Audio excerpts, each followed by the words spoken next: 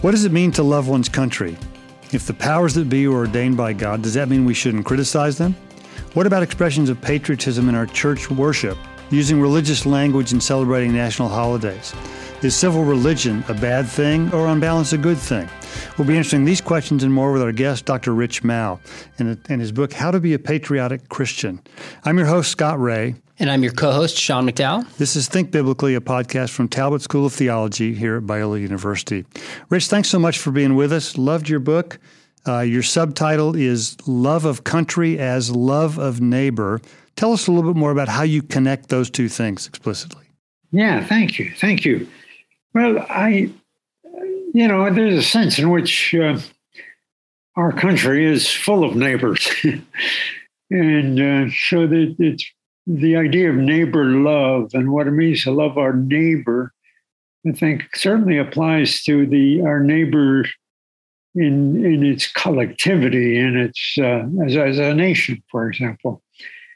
And I do think that we ought to love our country. My sense is that the Bible calls us to nurture those relationships in which the Lord has placed us. And so obviously I'm going to love the United States more than I love Bolivia or Nicaragua, because it's my country. Just as I actually use a little bit of this at the beginning of the book, just as I'm going to feel about my family differently than I feel like all the other families of the earth, Sure. So there's a very special relationship that each of us has to his or her own country. And I do think that it has to be a loving relationship because the Bible commands us to love our neighbors. And we certainly need to do that in terms of the collectivity of our neighbors. Yeah. Rich, I'm really curious. You have been writing and speaking for a number of years. So why personally for you did you write this book? And does it have something to do with our current polarized culture that prompted you additionally to focus on patriotism and what it means? Yeah, no question that it has to do with where we are during the run up to the last election campaign, and indeed after that campaign, after the election, I talked to a lot of pastors groups and talked to a lot of church groups, mainly virtually, and the whole idea of how do we show Christian love to people with whom we disagree has been a really big topic on the minds of people active in the life of the church. And it's really tied in with how we feel about our country. There's another aspect of it too. I'm a child of the 60s. I did a lot of protesting during the 1960s on secular university campuses when I was working on my PhD. I was an opponent at the time of the Vietnam War. I was concerned about civil rights and was very active in those kinds of things. And I had a lot of struggles with patriotism at the time because patriotic people would say to me, hey, if you don't like it, leave it, love it or leave it, that kind of thing. And yet I was very concerned to show that I was in a lover's quarrel with my country on a couple of things, and that it did not in any way extend to all of the basic things that I care about and that I love about the United States of America. So I wanted to get clear about that in my own mind. As you guys know, we often start writing in order to clarify our own thinking. Exactly. This was a book that helped me clarify my own thinking. So, Rich, in what sense do you believe that the United States is unique or exceptional? Well, I mean, the obvious sense that I just said, it's unique to me because it's my country. I do think the United States is a great country. I think that in many ways we have we have dealt with issues of human freedom toleration, of pluralism. Many people, Father Richard Newhouse always liked to talk about the great American experiment. And, we don't think so much of the Welsh experiment Sure. or of the Belgium experiment. The United States came on the scene to try to do something new. And it is a model for other nations. You folks are familiar with the kinds of seminars and at-homes that the Amundsens put on. And I remember the Yale scholar, the late and much missed Lamansani, talking about being raised in his African country, the Gambia, that had just recently attained independent status from its colonial days. And he said, as school children, we read and discussed and memorized parts of Abraham Lincoln's Gettysburg Address. And we also talked about and memorized the prologue to the American Constitution, that in order to perform a more perfect union, and what does it mean for us in our country to form a perfect union? We have had an influence among the nations that has been unique, I think. And we've done a lot of good things in all of that. Quick follow-up on that, Rich. Is there any sense in which you believe that the United States is unique or exceptional in a theological sense? Well, to whom much is given, much is required. And I do think God has given the United States of America a lot. I don't know that it's more than God has given to Great Britain or to some other countries on the face of the earth, but I do think that just the fact that we have gained influence in God's providence among the nations, that we have marvelous opportunities and we have very important obligations, I think. So I would not want to say that we have a favored status, that God loves us more than God loves people in Nicaragua. But I do think as a nation, we have a role among the nations that's pretty important. And I think that's empirically demonstrable. But I don't like the idea, as you can imagine, that we are God's favored nation, that we are above criticism because God is working through us and in special ways, and we ought not to in any way criticize the way God is working through us. No, I don't think it's theological in that sense.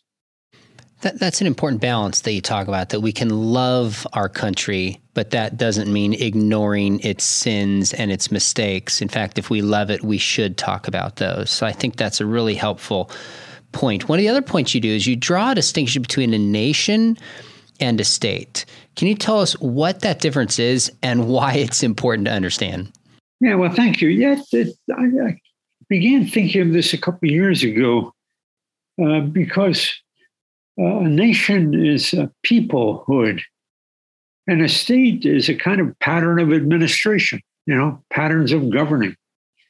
And when we talk about, as I mentioned in my book, before I started writing the book, I went through all of the patriotic songs and said, when we talk about loving America, what do we love? And I came up with three categories. The one is natural wonders, Purple Mountains, majesties, fruited plains, rocks and rills, all of those things. And there is a lot to love about, and we are blessed in having wonderful natural wonders and national parks that are set aside for that. Secondly, we have some things that we love in our history. There are some wonderful things in our history. And then thirdly, ideals of freedom and liberty and law and the like. And, when we sing those songs, nobody would ever think to write a patriotic song about the Department of Motor Vehicles or about the local zoning board. Those are the mechanistic instruments of governing that are very important.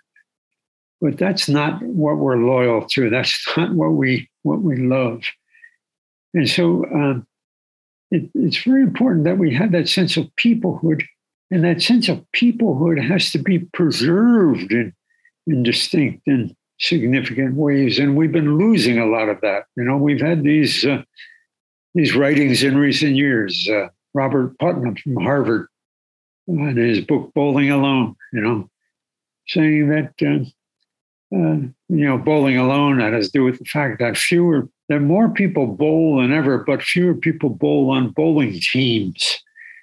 And so bowling is not the social teamwork things that it once was. That's bad for bowling alleys because they make a lot of their money on pizza and beer and Coke and all the rest. And so bowling alone is a loss of what he calls social capital. PTA meetings have been more sparse than they used to be. The Rotary Club, the scouting movement, and the like. And we've lost some of those bonds that we had that bring us together with other citizens, neighborhood associations, and all the rest. And those are very important to the life of a nation, to our peoplehood. And that's where I also think civil religion is important. That it's a good thing that we get together and we hear, say, a president talk about that our job as a people is not to have God on our side, but our assignment is to be on God's side, to do God's work. Amen. Hear, hear. Rich, one of the things I so appreciate about your book is that you tackle a number of the central passages of Scripture that speak to our relationship to government.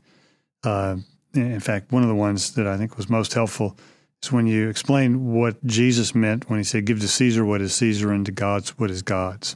How do you understand those particular words of Jesus? That we have to be sure that what we give to Caesar, Caesar has a right to, and Caesar is not God.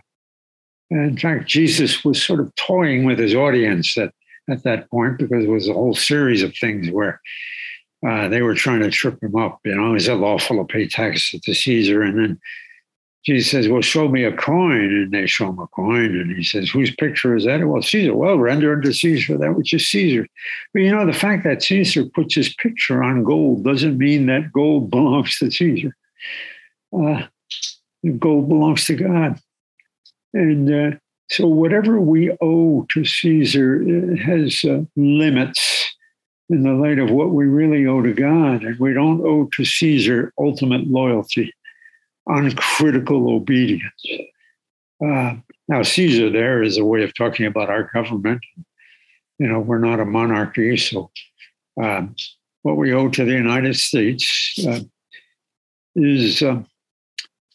has to be understood in terms, as Christians, has to be understood in terms of what a government has a right to ask of us in the light of what God requires of us as his disciples.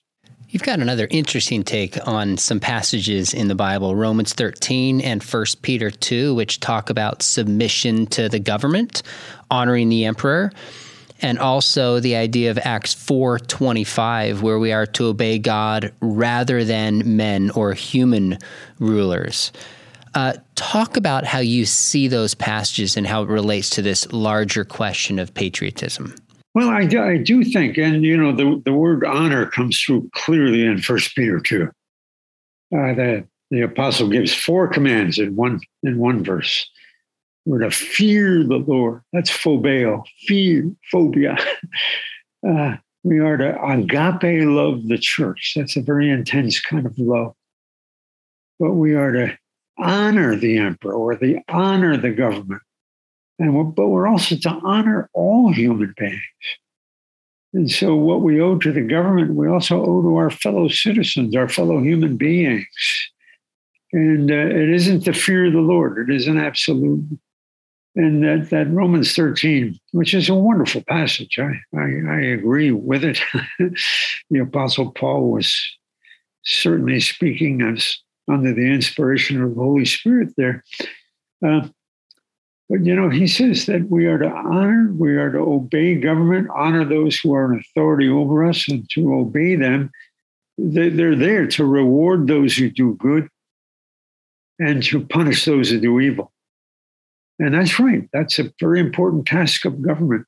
The problem is that we do have governments. And, the clear example there is Nazi Germany. I think Putin's Russia right now, where a general pattern in the life of a nation is that they're rewarding those who do evil and they're punishing those who do good. And when the Bible says that governments are ordained of God, we might say that Putin is violating his ordination vows, just doing the opposite of the proper form of government. So that Romans 13 isn't simply telling Christians how they ought to view government, but they're also telling governments how they ought to view themselves in the light of God's will for government.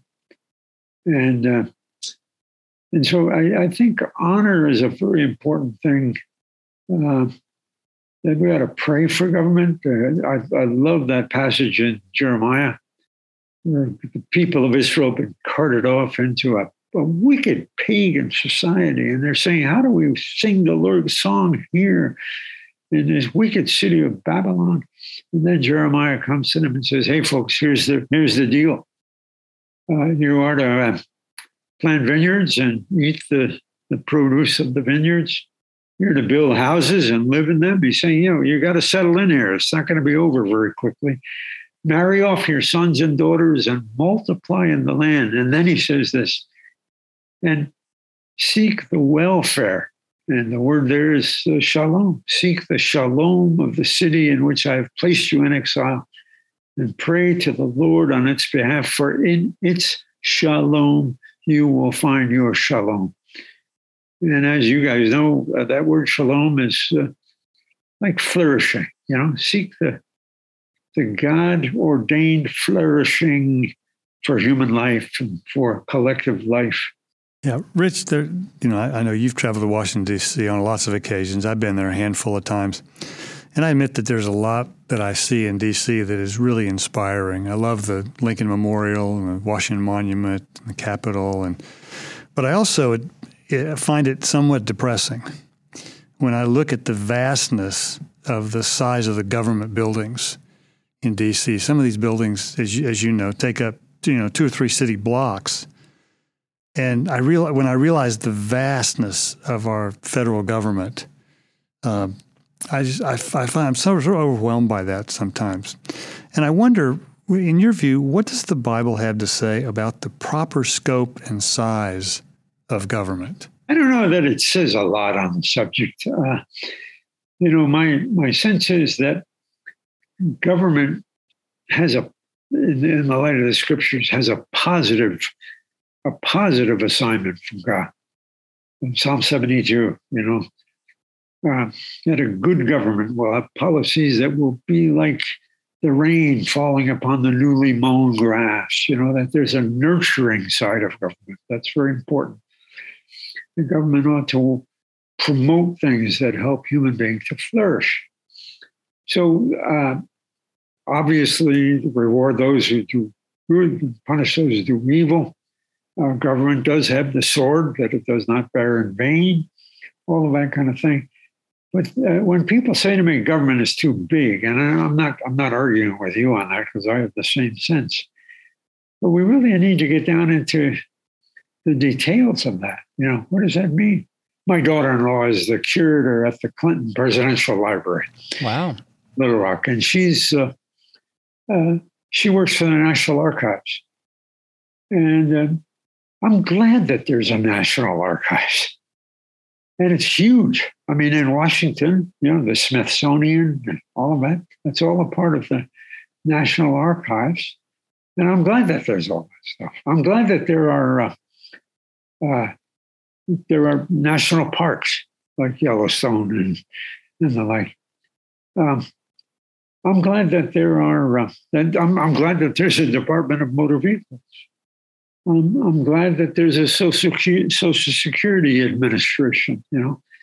So when people say, "Oh, government's way too big, we got to cut back," I want to know what they're thinking of when they say that, because we really need to get into very specific kinds of things. And I think the things that I've just mentioned are a part of the nurturing task of government, to maintain a collective memory through archiving documents, to maintain natural beauties that we can enjoy, to maintain decent automobile policies and the like. And so I think part of that is just simply talking about it rather than getting carried away with the rhetoric of government is too big, or it's better to have no government than one that pushes us around too much. I'd be really curious to hear your thoughts on patriotic songs, symbols, and celebrations in the worship service within the church, because clearly there's division on this. Some people think it's a way of honoring our government, being thankful for what we have in America. Others would say it's an unhealthy and even unbiblical merging of our country and politics potentially with our faith. Where do you stand and why? Well, I take a very pragmatic view of that, really. I mean, I know people, I use an example of a pastor, he says, I hate these days, I dread it when Memorial Day comes, and then when that's over with, I got to deal with 4th of July, And, but, to sing some of those songs, God shed his grace on thee, God mend thine every flaw. There are good things in those patriotic songs.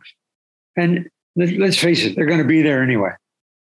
The pastor can get up and say, I don't want to do a veterans acknowledgement anymore. I don't want to sing patriotic songs in church. And by the way, get that flag out of here.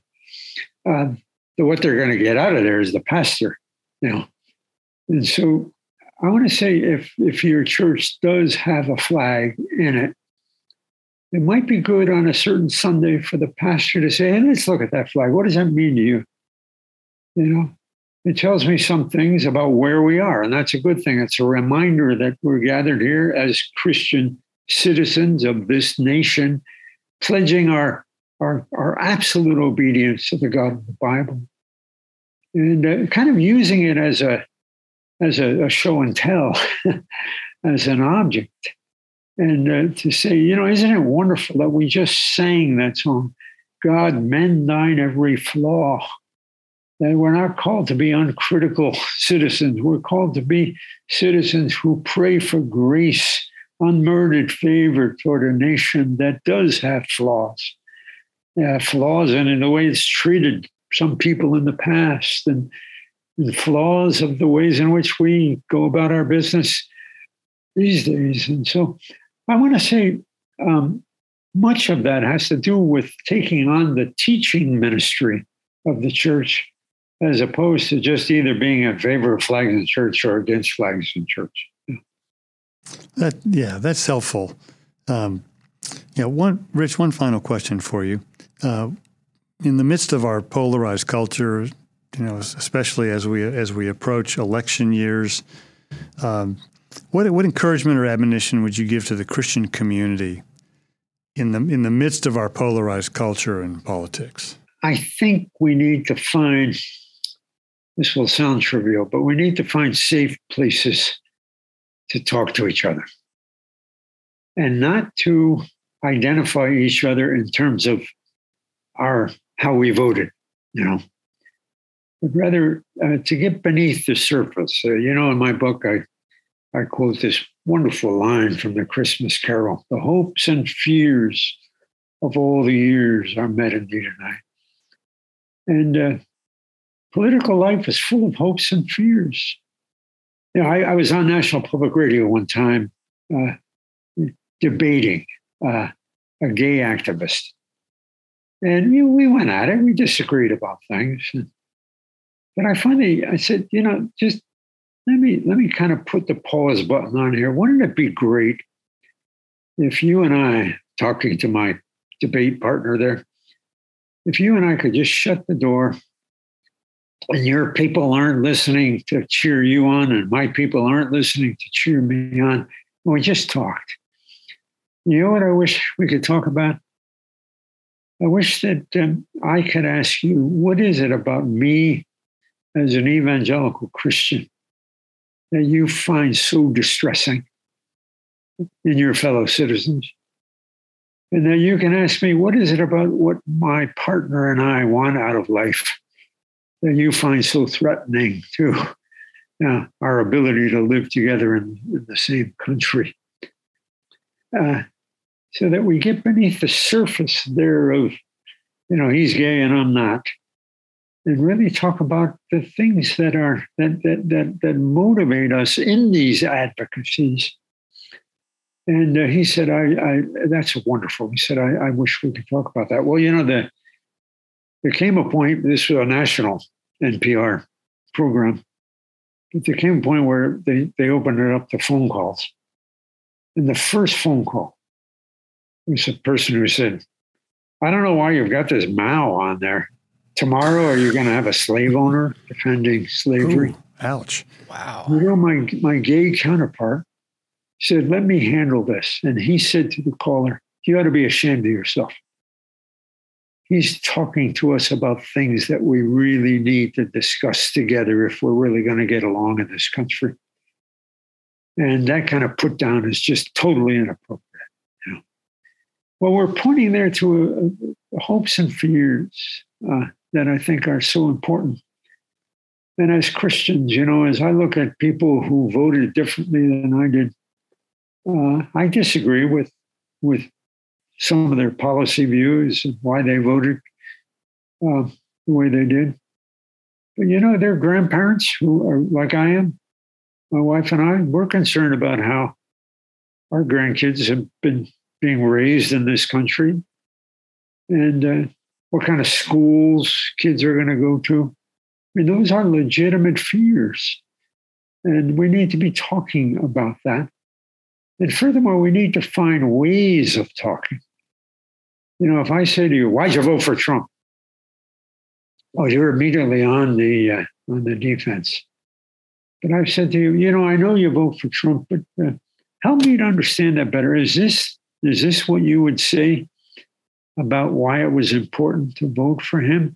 And you're asking them to test you out to see whether you're really understanding where they're coming from.